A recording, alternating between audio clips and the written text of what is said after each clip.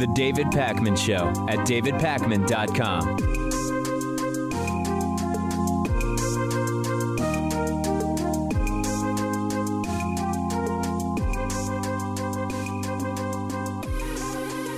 With absolutely no hesitation or shame whatsoever, with no reservations at all about what they were saying, Fox News host Maria Bartiromo and former Trump economic advisor Larry Kudlow suggested that Joe Biden might have such serious dementia that he may not even know where he is. He may not even know what he's signing, and that he may not even really be the president, that it actually might be Susan Rice, who is a sort of shadow president because Joe Biden is so unaware of his surroundings, almost like a Weekend at Bernie's type situation that they're suggesting. Now, I could say a lot of things in advance of watching the clip. Let's first look at the clip to orient ourselves, and then we'll talk about it. Because it turns out President Biden may be really, given his first couple weeks, the most left-wing president we've ever seen. National Review editor Rich Lowry wrote a great column on this. His actions on spending and taxing and regulating on immigration and fossil fuels and other cultural issues, he may be the most left-wing. I don't know whether he believes this stuff. I don't know whether he's an empty vessel for the far left wing of his party, but they are moving in the wrong direction from day one. Yeah, well, that's what I was going to ask you. Who the heck is coming up with these ideas? You know, some people feel like Susan Rice is running things. Does President Biden understand what he's signing into law here with these executive orders? Well, it's a good question. Look, I'm not going to get into, you know, is he alert or not alert? He is who he is. I knew Joe Biden very well a long time ago, but not for the last 8 or 10 years. Joe Biden might be an empty vessel, they say, who's coming up with the things that Biden is doing. Well, maybe it's Susan Rice, who's a shadow president running the show. Biden might not even understand the things he's signing. Is Joe Biden even alert? And that, when you talk about alert, you know, it's a reference to this medical term that's used, X3, when you observe a patient. They're oriented in 3 ways: to person, place, and time. It's like the most basic medical observation you can make about someone as to whether they have even the cognitive capacity to know where they are and when it is. Talking about, is Joe Biden even alert? So let's go through this in pieces. When Donald Trump was president, there were such serious questions about his cognitive state, the slurring, the not realizing people he's talking about are actually right in front of him, getting off Air Force One and wandering off and having to be brought back by a Secret Service agent, the sort of glitching and verbal interruptions to his speech that were very strange. Talking about the oranges of an investigation, the citrus fruit, of course, appearing to have no memory whatsoever of things that happened shortly before, arguing with people combatively about his cognitive state in bizarre ways. And numerous neurological and mental health experts sounded the alarm about Donald Trump. And we talked to some of them about it. And I would also ask those experts when I would interview them, I would say, what do you see with Joe Biden? Because there are people on the right talking about Joe Biden dementia, cognitive decline. And all of these experts said essentially versions of the same thing, which was Joe Biden seems to have the type of slowdown that you see in more than 50% of people when they approach 80 years old. This is combining with Joe Biden's lifelong stutter to make him talk in a particular way. But not my opinion, these experts, mental health and neurological experts, said they did not see the same things in Biden that they saw with Trump. That was their opinion. Okay. Having not personally examined Trump nor Joe Biden, that was the opinion they came away with. Now, I've been clear. We shouldn't lie to ourselves and others and say Joe Biden in 2021 is just like he was in 2012 when he ran circles around Paul Ryan in the vice presidential debates. If we were to say that, it's obviously untrue and we lose credibility. 70-year-old Joe Biden in 2012 humiliated vice presidential candidate Paul Ryan when Romney was running against Barack Obama. Joe Biden had a rapidity and a slickness and a facility when debating that he did not have in 2020 when debating Donald Trump. There's no question about it. This is common in people when they get past the age of 75. Now, I'm not trying to be offensive. We have lots of folks in our audience in their 70s, in their 80s, even in their 90s. I'm thinking of our friend Sam in Cambridge, vibrant, energized in his 90s and a big supporter of the show. But if you think about this on a bell curve, at age 78, lots of people are not as energetic as they were earlier in life. This is the reality of humanity. So having without question conceded that, does Joe Biden know what he's signing? Is Susan Rice actually the president behind the scenes? This is ridiculous to be proposing on a national cable news channel for Maria Bartiromo and Larry Kudlow to be doing. It's outrageous and absurd. And of course, you simply have to see Joe Biden answer questions from the press, as he's done half a dozen times in the 2 weeks he's been president, to understand he knows what he's signing. He knows what he wants to do about this or that. He can talk in detail about pandemic response and who's on his staff and so on and so forth. You only need to watch 5 minutes of that to know that he understands the things that are going on, at least politically, because that's what he's talking about. So they lost the election. They tried to then steal it, and that failed. And now they're resorting to this. And by the way, most Americans like the things that Biden has done so far. You know, Kudlow's saying this is the furthest left president ever. Well, maybe on paper that's actually true, but he hasn't really done that much yet. He's reversed some of the things Trump did and gotten us back to where we were with Obama. But these extreme leftist tendencies of Biden that are being claimed, so far he's not actually acted on any of them if they exist. And for the most part, the country is relatively pleased with Joe Biden. 63% approval in general of Joe Biden, much higher than Trump ever got at any point during his presidency. 69% approval for Joe Biden's coronavirus response so far. 80% support for Joe Biden's federal mask mandate, and on and on and on. So not only does Joe Biden know what he's doing, most of the country likes what Joe Biden is doing so far. So just absolutely wacky, irresponsible stuff there on Fox News. So this is starting to get, it's more than pathetic. It's actually starting to get annoying. Republicans and even seemingly some reporters continue to try to shame Joe Biden and really also his press secretary, Jen Psaki, under the guise of unity and bipartisanship into accepting a tiny package from Republicans on COVID relief. And it just seems like Groundhog's Day at this point. Every day, Jen Psaki is having to tell reporters, no, I don't want this tiny package from Republicans. She's rejecting the imposition of this tiny package every single day that she takes questions. So let's take a look at some clips here. Here is Jen Psaki explaining the risk isn't a package that's too big. The risk is that we do a package that's too small, going through all the trouble of getting something passed, and then it's too small. That's the real risk, and we don't want that. It's an exchange of ideas, an opportunity to do that. This group obviously sent a letter with some outlines, some top lines of their concerns and their priorities, and he's happy to have a conversation with them. What this meeting is not is a forum for the president to make or accept an offer.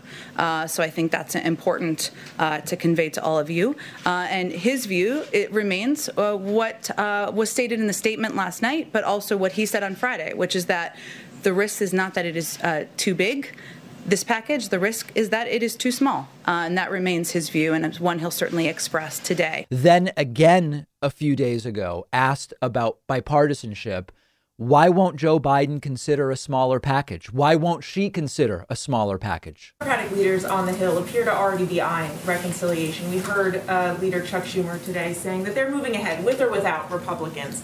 Does this undermine your calls for bipartisanship, and are you urging them to give this more time? Well, we're all very close to this here, reconciliation and all the terminology in Washington. Everybody who's watching may not be. Reconciliation is a parliamentary process. It's a way to get legislation through. It's a way to get relief to the American people. The president wants this to be a bipartisan package, regardless of the mechanisms. Republicans can still vote for a package, even if it goes through with reconciliation. There's no blood oath anybody signs. This is another good point. Just because Democrats might end up going through budget reconciliation to pass the COVID relief bill without initial Republican support, Republicans can still make the call to vote for it. And what I mean by that is Republicans can demand a tiny, tiny package as much as they want. And Jen Psaki can say, I don't want the tiny package. Joe Biden doesn't want the tiny package. And eventually, Democrats might say it's the $1.9 trillion package. Just because Republicans opposed it during the discussion doesn't mean that after the fact, if that's what they ultimately get to vote on, they can't say, a lot of my constituents actually like this. I am better off voting for the larger package rather than not, because I might have consequences with my constituents if I vote against this thing. Here's more from this week, again, about the size of the package. Jen Psaki is not willing to give any signal that Joe Biden will accept package size reduction. And I'm glad she's being clear about it. Two others on that. You said in your statement that the scale of what must be done is large. That's bottom line it. Mm-hmm. Is $618 billion considered large by the White House? Well, I think our statement last night made clear that the president believes that the risk is not going too small, but going not big enough. Again, with the small packages, what if it's too big? The issue is it being too small. And I have to tell you, in a sense, Democrats have already decided instead of doing $2,000 more, they want to do $1,400 more, which would combine with the $600 from December to total $2,000. That's already smaller than what was promised by Joe Biden right around the time of the Georgia elections. They've already conceded.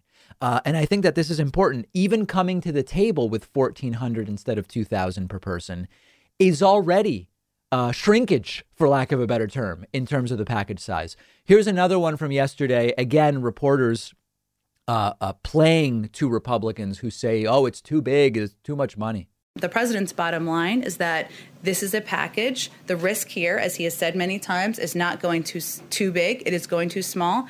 That continues to be his belief, and that's why he supports the efforts by Senator Schumer, Leader Schumer, and Speaker Pelosi to move this package forward. My sense is that this is not going to stop anytime soon. So as I've said yesterday, pass the larger package and do it with or without Republicans. If Republicans really want to vote no, let them say it's bad, let them vote against, and let them explain to their constituents why they didn't want to deliver a package of this size to them.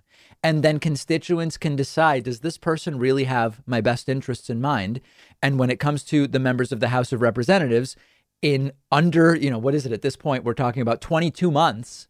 Insane, right? But in 22 months, those constituents can decide to either reelect or not their representatives who may reject the $1.9 trillion stimulus package. I think that for Democrats, this is very much a risk worth taking.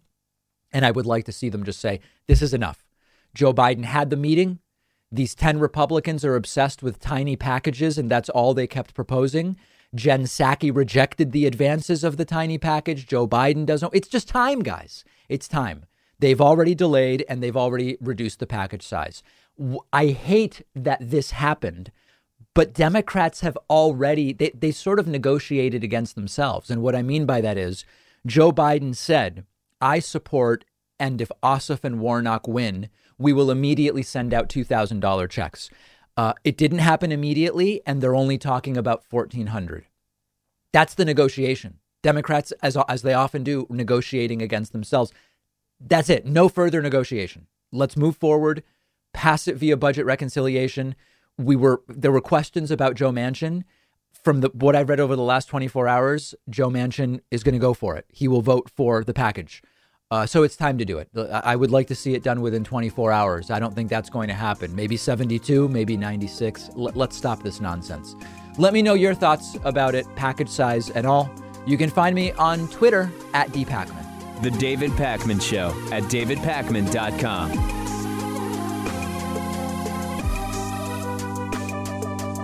When you see me sitting here at the microphone, oftentimes I'm wearing a shirt by a company called Teddy Stratford. And I love these shirts so much that I asked Teddy Stratford to be a sponsor of the show.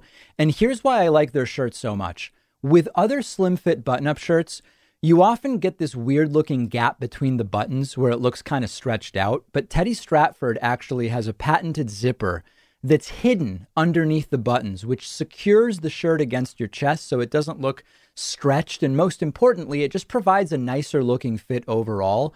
And the entire shirt is specially designed to really improve the way your upper body looks when you're wearing it. It also has a special type of collar that prevents it from drooping down and spreading open, which is another really great thing about these shirts. All of these things really do a lot to make a big difference when you're looking at a shirt. And that's why I like to wear Teddy Stratford shirts on the show. Go check them out at davidpakman.com/Teddy. The link is in the podcast notes, and they'll give you 15% off your first order if you use the coupon code PAKMAN at checkout. That's PAKMAN. One of our sponsors today is Lucy, and they are giving my audience 20% off. Lucy is a company founded by Caltech scientists with only one mission, which is to help people quit smoking and vaping by offering a clean, affordable nicotine alternative. Now, many of you know, you've heard the stories. I've known several people in my life who have struggled with quitting smoking. I've seen how difficult it can be.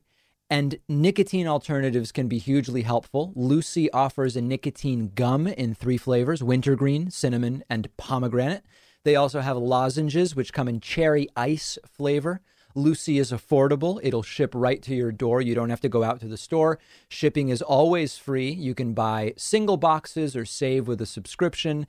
It's time to throw the cigarettes away and get rid of the vape, and Lucy can make it easier. You'll find a ton of excellent reviews online from countless people who have used Lucy to quit smoking and vaping. Go check them out at lucy.co. That's lucy.co. The URL is in the podcast notes, and you will get 20% off when you use the coupon code PAKMAN.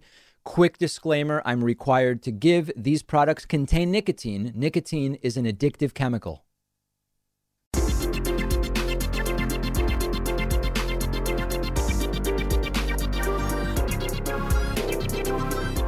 The David Pakman Show at davidpakman.com. Please don't forget, and how could you really, that our program is mostly funded by viewers and listeners like you. You can sign up for a membership at joinpakman.com. It does come with perks, including a daily members-only bonus show. There's the free show, and then there's the bonus show every day, weekday, for our members. Grab a membership at joinpakman.com. Use the coupon code BETTER21, if you please, to get yourself a massive discount off of the cost of a membership. Some interesting discussions I spotted this morning on the David Pakman Show subreddit. Now, you may or may not be participating in this subreddit. We have nearly 30,000 of our viewers and listeners subscribed to our subreddit. This is free. I'm selling you nothing. You can join the discussion at davidpakman.com/Reddit. One interesting post points out that the CEO of right-wing social media platform Parler has been fired. And this is a wacky story. The trials and tribulations of Parler sound like they would make a good sort of like a limited run dramatization on Netflix and a Netflix original. Now Parler, which was briefly offline after the riotous mob stormed the Capitol, they now have fired their CEO. John Matsy says he was removed as the chief executive. He didn't cite a reason, but apparently there has been significant dispute within Parler as to how far they are going to take their so-called commitment to free speech and open dialogue, and it's an absolute and total mess over at Parler. A comedy of errors, and who knows what the future of that platform holds. I did sign up. The CEO, this is the guy who at one point said, if any prominent leftist with over 100,000 Twitter followers signs up, we'll give him 20 grand. I said, I would take 20 grand. Sure, I'm not going to turn that down. Signed up and repeatedly notified John Matsy that I'm here and I've got 130,000 Twitter followers. Let me know how you want to send me the 20K. And shockingly, I never heard back. Also, another post from the David Pakman Show subreddit, an article about Canada listing the Proud Boys movement as a terrorist group. Indeed, they are. Canada has announced that The Proud Boys and 12 other groups are going to be designated as terrorist organizations. Some of these other groups we've mentioned on the show before. They include these radical right groups like the Atomwaffen Division. And many others whose names are even more obscure. Canada is not messing around here. They are moving forward powerfully and rapidly with getting some of these groups listed as terrorist groups. Now, I lack enough of an understanding of Canadian law to understand exactly what the legal repercussions of this are. But my instinct is that the reason Canada would do this is not just sociological, but there are law enforcement reasons to do this as well, in terms of prosecutorial discretion or abilities when it comes to dealing with such groups. Although it would take a Canadian legal expert to tell me more about it. Join the discussion at davidpakman.com/Reddit. Like I mentioned, almost 30,000 of our viewers and listeners regularly participating on the David Pakman Show subreddit. There are moderators, so we don't allow bullying. We don't allow doxing or any of that stuff. So join the party, davidpakman.com/Reddit. This is just too perfect. Donald Trump's beleaguered impeachment lawyers have misspelled United States in one of the early documents they put together for the impeachment defense of Donald Trump. Instead of saying the United States, they wrote the Unites States, UNITES, Unites States. These were the lawyers. This is so insane. These were the lawyers hired Monday, I guess, after Trump's original lawyers quit on Sunday night. This was a document, a 14-page legal brief, written to members of the United States Senate, except instead it was written to members of the United States Senate. It also, I mean, listen, remember when, I can't believe this is the timeline we're in, but remember when Rudy Giuliani, farted. I mean, I don't know what I could use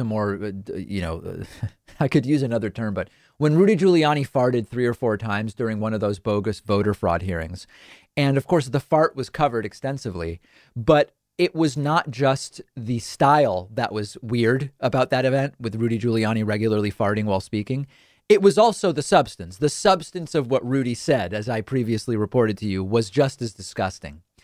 And in this case, it's not just that the 14-page legal brief refers to the United States as the United States.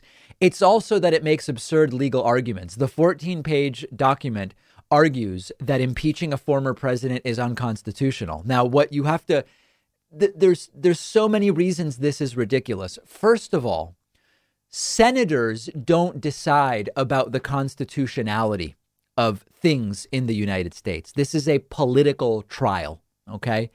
And although arguably too many senators are former lawyers, and I've advocated for more diversity in the types of folks who are U.S. senators and members of Congress, it is not up to the Senate to determine the constitutionality of things. That's number one. So a defense of Trump based on the alleged unconstitutionality of an after the presidency impeachment is unfortunately invalid at its base, but it doesn't matter because they can make whatever argument they want and the Senate can accept or reject the argument. But more importantly, Trump was not impeached once he was no longer in office. And even more importantly, you can impeach a president after they are out of office. Remember, the trial is happening after Trump is out of office, but impeachment happens in the House of Representatives, and impeachment took place before January 20th. When the House of Representatives impeached Donald Trump for a second time, Donald Trump was president of the United States, unless time now functions in some other way that I don't understand. But the Senate has previously had trials on impeachment for officials who at that point had already left office. So what's more embarrassing in the end, that Trump's own lawyers couldn't even correctly spell the name of the country in which these proceedings are taking place, or the fact that they're making an argument that is not only wrong, but also pathetic and not up to the jurisdiction of the Senate? Take your pick. It's like a choose your own adventure. And according to a report from Axios, Trump has actually started to sort of privately concede that a lot of the representation he's had has been embarrassing to him. It reflects a certain amount of self-awareness that we've not really seen from Donald Trump during his presidency. But at this point, who even cares? This is starting on Tuesday. We'll be covering much of it. And if this is a sign, if United States is any indication of how Trump's legal team is going to perform at next week's impeachment trial, it's going to be quite a scene to watch, and we'll be covering much of it. When I read United States, it reminded me of God Bless the United States. Many of you, I'm sure, remember that. The Israelis and Palestinians. How does this even happen? Like, doesn't spell check prevent this from happening? Like, I'm talking on a technical level. How does it actually happen? And one other thought I had as I was reading this is one of the big supposed selling points about Donald Trump when he was running for president was that his best skill is hiring people, only the best people. He might not know about foreign policy. He might not be an expert on whatever, anything. But he hires the best people. And I have a hard time thinking of someone who has demonstrated themselves to be worse at hiring people than Donald Trump has been. Hilariously or sadly, Trump's best employee might have been Christopher Krebs, who said the election was secure and you really lost, Mr. President. And Trump fired that guy. The few people that by mere chance seem to be reasonable people that Trump has hired or allowed to work for him seem to be the first ones that Donald Trump fires. And it is all a comedy of errors. And we will be covering it. We will be covering much of next week's impeachment trial live on YouTube, Twitch, and Facebook. And I hope that you will join me. We will also have continued coverage of the United States on our Instagram page. You can find us at David Pakman Show on Instagram, and follow me while you're there at david.pakman. We'll take a quick break and be back with Thom Hartmann right after this. The David Pakman Show at davidpakman.com.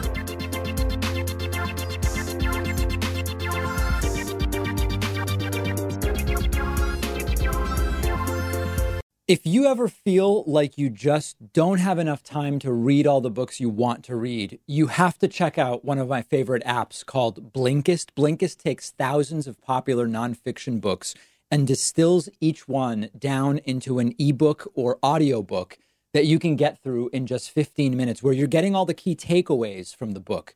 Just imagine how you'll be able to expand your horizons and knowledge by being able to soak up all of the important insights from 10 different books in an afternoon. Obviously, it's perfect for exposing yourself to a new book you otherwise wouldn't have time for, or you can use it to revisit a book you've already read, or use it to preview a book before you buy the full version and read it. I recently read A Brief History of Time, of course, by the great Stephen Hawking. This is a book that I have been aware of for so long, and other things got in the way, and it was fantastic to check it out on Blinkist. Blinkist has books on politics, philosophy, science. They have 27 different nonfiction categories, and a subscription is only about $8 a month, and you get access to the entire library. But you can try it totally free and get 25% off a subscription when you go to Blinkist.com/Pakman. That's BLINKIST.com/Pakman. One of our sponsors is Hydrant, which is a delicious fruit drink powder that you mix into water for rehydration, and they're giving you 25% off your first order. It's made with 4 key electrolytes that the body needs, powerfully supporting your hydration. Hydrant tastes great. It's made with real fruit juice. It's been a great part of my daily routine for a while now. Keeping myself hydrated puts me in a better mood. The body needs hydration for basic energy and focus, and Hydrant is the perfect way to rehydrate, especially because it's cost-effective and lower in sugar compared to all of those popular sports drinks that are out there. You really have to try it for yourself to see what I mean. It tastes great. They also have a variety called Hydrant Immunity, packed with vitamins A, B, C, and D, which is also very much worth trying. Hydrant has a full refund guarantee if you're not satisfied, and you'll get 25% off your first order when you go to drinkhydrant.com/Pacman or enter the code Pacman at checkout. That's drinkhydrant.com/PAKMAN. Coupon code Pacman. I've put the link in the podcast notes.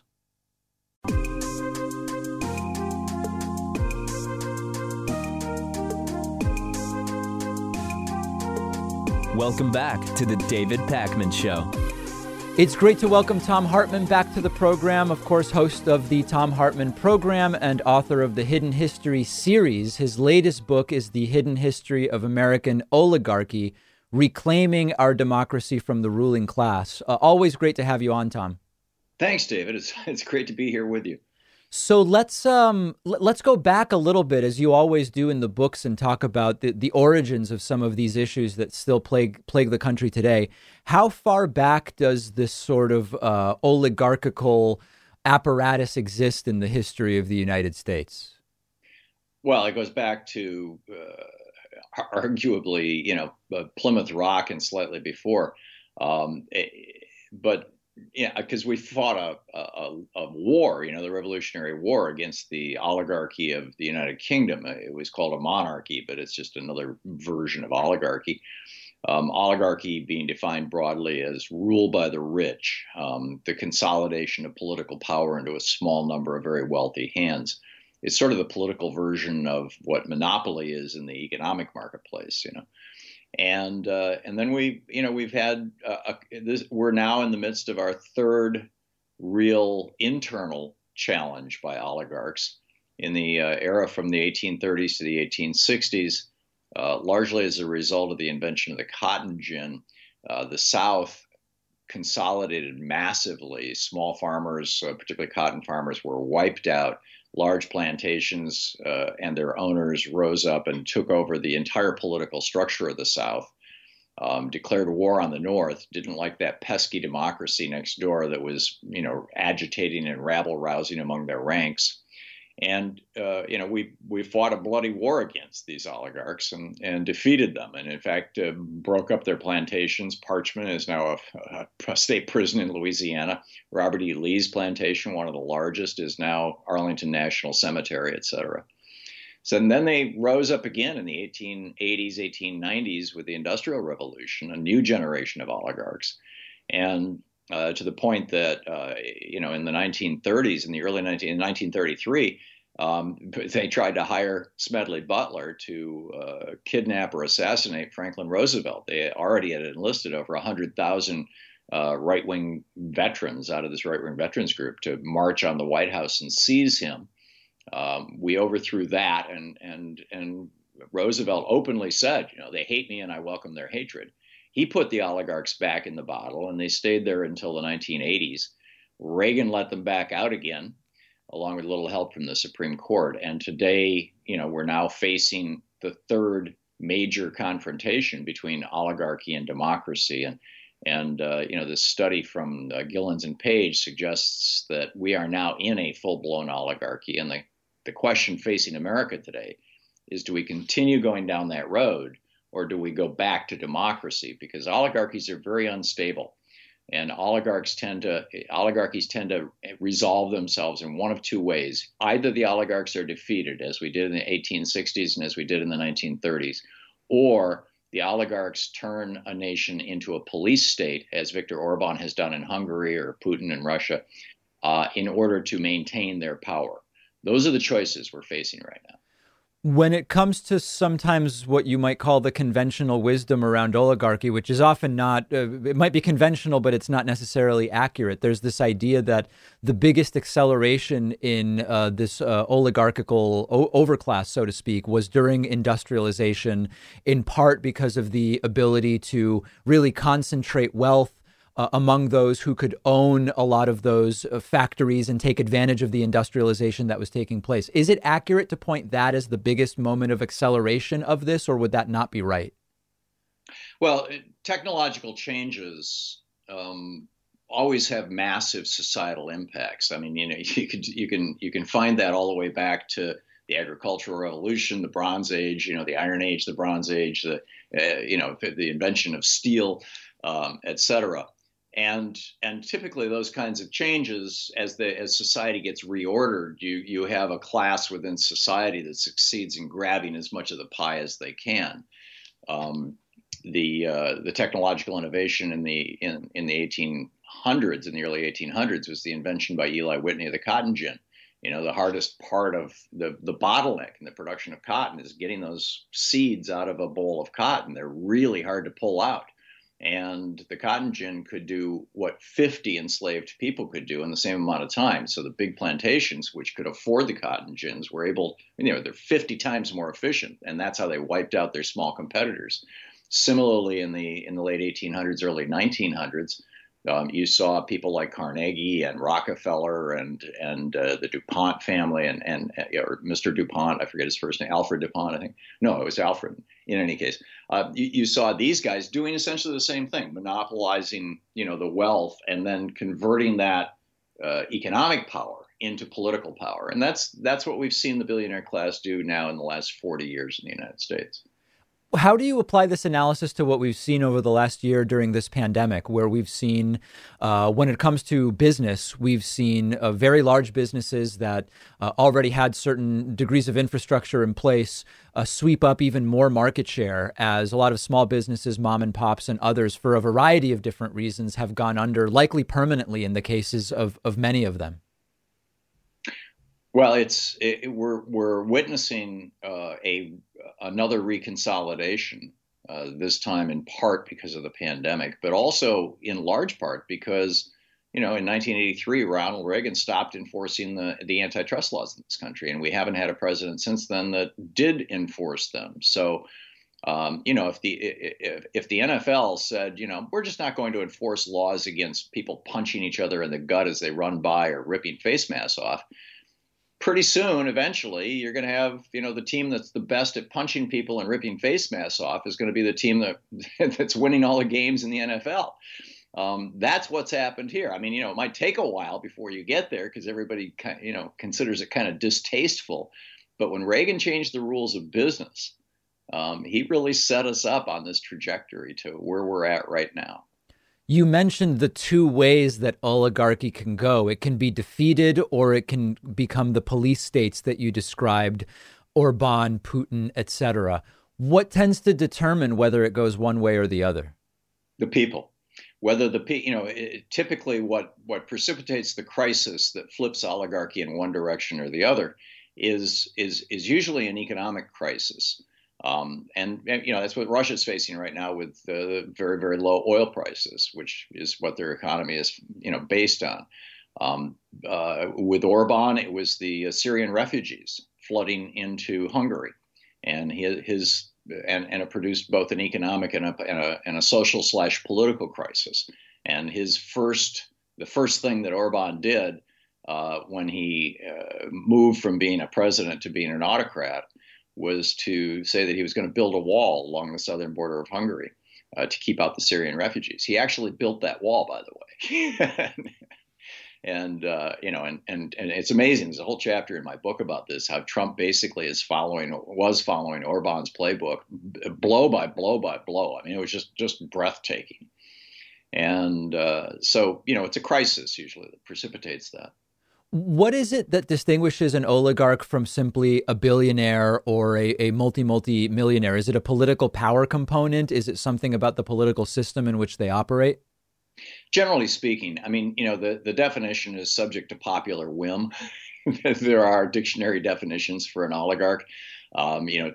Typically described as a very wealthy person. But I think in this context, and certainly in the modern context, when we talk about oligarchs, whether we're talking about Russian oligarchs or American oligarchs or whatever, we're talking about people who have amassed great wealth and are using that for not only increasing their own wealth, but seizing the political power and process in a way that will increase their own wealth and guarantee the continuation of their wealth and their political power. Some might argue that the successes against the oligarchy that we saw during the New Deal era, FDR, you mentioned that earlier in your sort of kind of brief history of the trajectory of this in the United States. Some might argue that a combination of an additional many decades of entrenchment of power among the few in the United States, combined with the media apparatus that's fomented by high-speed internet and the sort of fragmentation of media, make this a very different situation from that in which the successes during FDR and the New Deal era took place. And so it really needs to be a different roadmap for achieving maybe a similar outcome. Do you agree with that circumstances have changed to such a degree that the playbook must be different to some degree or not at all or completely? What FDR did was he repudiated the economic policies of Warren Harding and Calvin Coolidge and Herbert Hoover.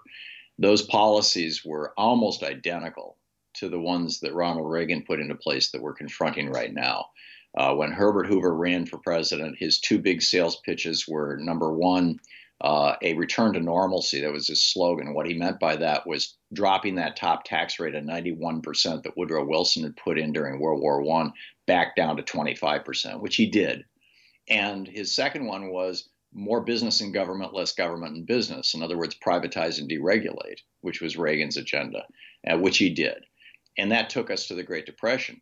The generation before that, in the 1890s, the supply-siders, so-called, had this theory called the horse and sparrow theory, which was that because back then people, didn't have cars, they rode horses, and the streets in every town in America were filled with piles of horse manure, and sparrows love to pick, the occasional bit of undigested grain out of them. And so the theory was if you feed the horses more oats, more undigested oats will come out the back end, which will feed the sparrows. In other words, give the rich people their tax cuts, and that will trickle down to the average worker. Yeah, it's sort of a farmhouse trickle down. Yeah, recycled now 3 times in the last 160 years. What should the playbook be for the people at this point in time? Well, what FDR did is he went back to classic economics, Adam Smith economics, and in that. He said that basically what drives an economy is demand, not supply. And demand is, aggregate demand is the phrase economists use. It's a fancy word that really just means wages. So if we want to get our economy back in order, what we need to do is get money into the hands of average people. And to a certain extent, that means going back to top tax brackets that are substantial, well over 50%, and making sure that when people do work, they're properly and appropriately remunerated, paid for that. So you've got the $15 minimum wage. We need to bring back labor unions, which pretty much nobody's talking about right now, but it really should be at the top of the agenda, and strengthen workplace protections and worker protections right across the board. And we need to strengthen the social safety net. We're the only developed country in the world that doesn't consider healthcare a right and offer basically free healthcare to everybody. We're the only developed country in the world that has medical debt as a cause of personal bankruptcy. We're the only developed country in the world that has student debt, anything close to what we have. Every other developed country in the world offers either free or very inexpensive college to anybody who can qualify. We don't. It's insane. We need to go back to the foundation, foundational economics. This was stuff that literally Thomas Jefferson was pitching. He started the first free university in the United States, the University of Virginia, and was very proud of the fact that it was completely free. He thought that would build America. He was right. It seems that one of the big propaganda victories that the economic right, going back to the time, maybe Reagan forward when it comes to these supply side trickle down ideas, one of the biggest propaganda victories they've had is pushing out the understanding of the demand side of economics completely. And you see it even when minimum wage is discussed. You hear the discussion of, well, that's going to increase costs for the businesses and they'll have to lay people off and they won't be able to afford employees. It ignores it, which to some degree ignores that labor is only one input cost for the product or service that's being produced. But it also ignores the fact that you're creating demand side stimulus and all of a sudden all of those employees have more money that they can spend at other businesses. It has been a huge victory to completely make it a one-sided conversation, has it not? That's right, and you're absolutely right. And it's not an accidental propaganda victory. Right. Lewis Powell laid this out in 1971. I documented in this book on American oligarchy, and then Nixon the next year put him on the Supreme Court, where he proceeded, in a series of decisions to cement these policies in place. And groups like the Heritage Foundation and the funding of universities around the country, university professors in economics and political science and things like that, think tanks that are publishing constantly. I mean, do any Google search on pretty much anything that is peripheral to the interests of the billionaire class, and you'll find just the first 20 links are going to be right-wing propaganda. It's really pretty breathtaking how much money they've put into this, how large an infrastructure they have built out since 1971 to promote this right-wing worldview that really only benefits the top 1% of Americans. When we're thinking about this nascent Biden administration, to what degree are you optimistic, if at all, about Joe Biden making good on the promises he made, specifically with regard to this type of wealth inequality and economic policy that we're talking about? I'm very encouraged so far. The biggest challenge that Biden is going to have is the filibuster. And if Joe Manchin and Kyrsten Sinema continue to oppose eliminating the filibuster, we're screwed. He'll get one or two things done by reconciliation, and that'll be it. You can only use reconciliation once, or in some cases, rare cases, twice a year. And then the Republicans will, Mitch McConnell will do what he's been doing for the last, couple of decades. He'll just block everything. And, we've got, this is why people need to call 202-224-3121, which is the switchboard of the United States Senate, and deliver their opinions, their thoughts about whether the filibuster should stay or go to Joe Manchin, Kyrsten Sinema, and every other Democratic member of the Senate. That's 202-224-3121 if you didn't write that down real fast. and because we've got to end the filibuster. Otherwise, we're screwed. We've been speaking with Thom Hartmann, host of the Thom Hartmann Program. The newest book is The Hidden History of American Oligarchy, Reclaiming Our Democracy from the Ruling Class. We will all be watching together, Thom, and I always appreciate your insights. Thank you, David. It's a real pleasure and an honor to be on your program. Thank you for inviting me. The David Pakman Show at davidpakman.com.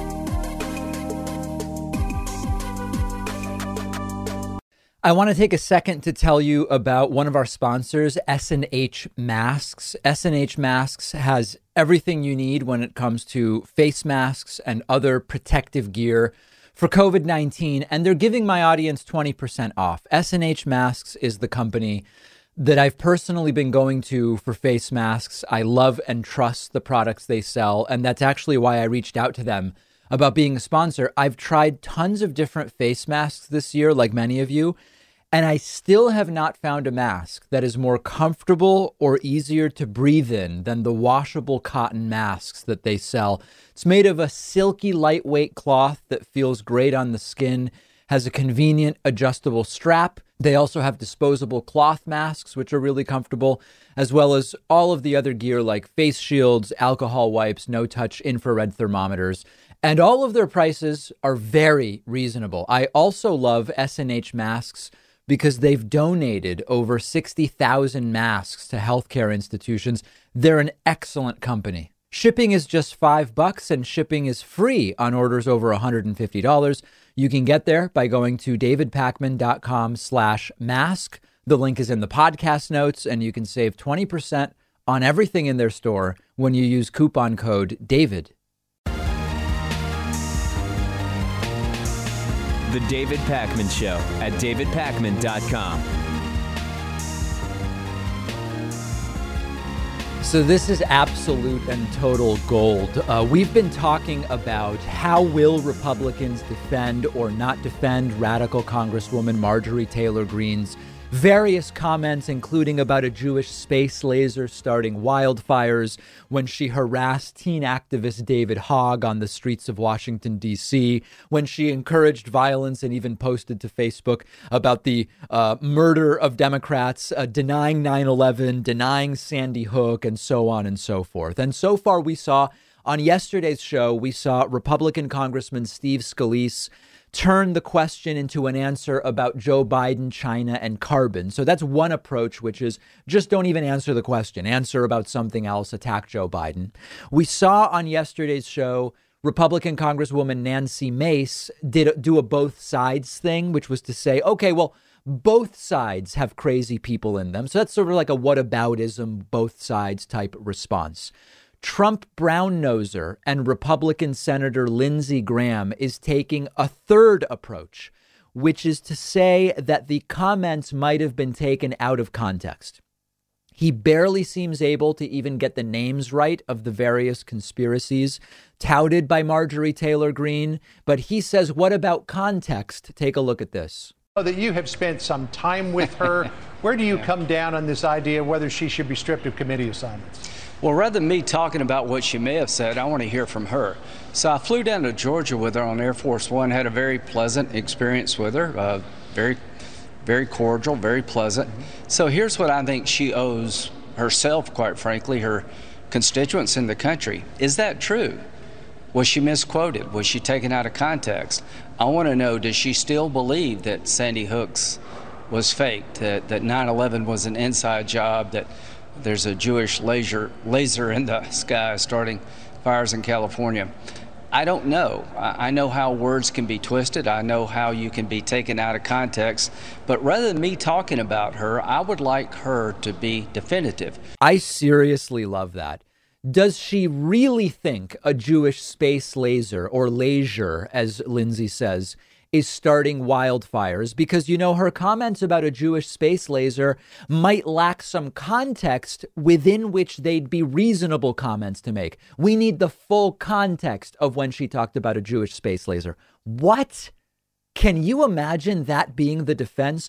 The only context that would be relevant about what Marjorie Taylor Greene said about a Jewish space laser would be if she had said, what I am about to say is a joke, right before saying it. Short of that, what sort of context would make a comment like that about Jewish space lasers even remotely reasonable? And in terms of context, much of this stuff was on a post on Facebook. That's the context. The post is the context. And this is just another form of Republican gaslighting. Now, think of some other examples. Is there a context that makes the statement, the moon landing was faked, reasonable? I guess the context would be, I'm about to say something that's a joke. Like, I can't think of another context that would make the statement, the moon landing was faked, reasonable. Vaccines cause autism might be a totally reasonable thing if we had the context only. Yeah, but the only context would be, I'm about to say something that is untrue. Maybe when she stalked teen activist David Hogg and it was caught on video, maybe there was missing context there as well. I don't know. And while we're at it, maybe there's context that makes Lindsey Graham's comment less ridiculous, although I can't really think of what it would be. Now, here's a serious question. Is it possible that Republicans like Lindsey and others don't know what context means? So when they say this was taken out of context, they actually don't understand the meaning of that? Is that a possibility? I mean, we've had a lot of times where we'll be engaged in, a weeks long or month long discussion with the discussion maybe is a bit of a favorable term, but a disagreement with the right about something. And after 2 months, you'll realize, oh, my goodness, they don't even know what this word means. We're arguing about something, assuming both sides understand the meaning of the words we're using. And this entire time, they're using a word that they don't even understand or they misunderstand. Maybe Lindsey Graham doesn't know what context means, but in any case, it's sort of like a pick your own adventure.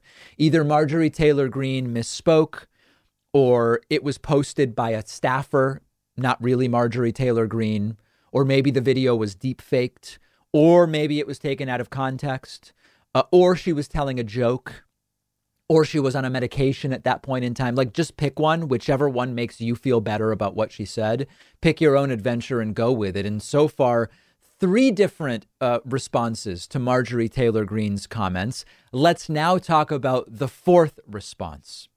There is a new war on Christmas for Republicans that's playing very heavily on Fox News and other right-wing media, and it is so-called cancel culture. Now, never mind the irony of people who supposedly have been canceled and silenced regularly appearing on national television like Fox News to claim that they no longer have a voice. I understand the irony of that and the absurdity of that. Let's put that aside for a second, okay? We are now going to look at clips of the 4th type of response we're seeing to the outrageous and disgusting comments made by Republican Congresswoman Marjorie Taylor Greene. So let me catch you up on the 3 types of responses we've looked at so far.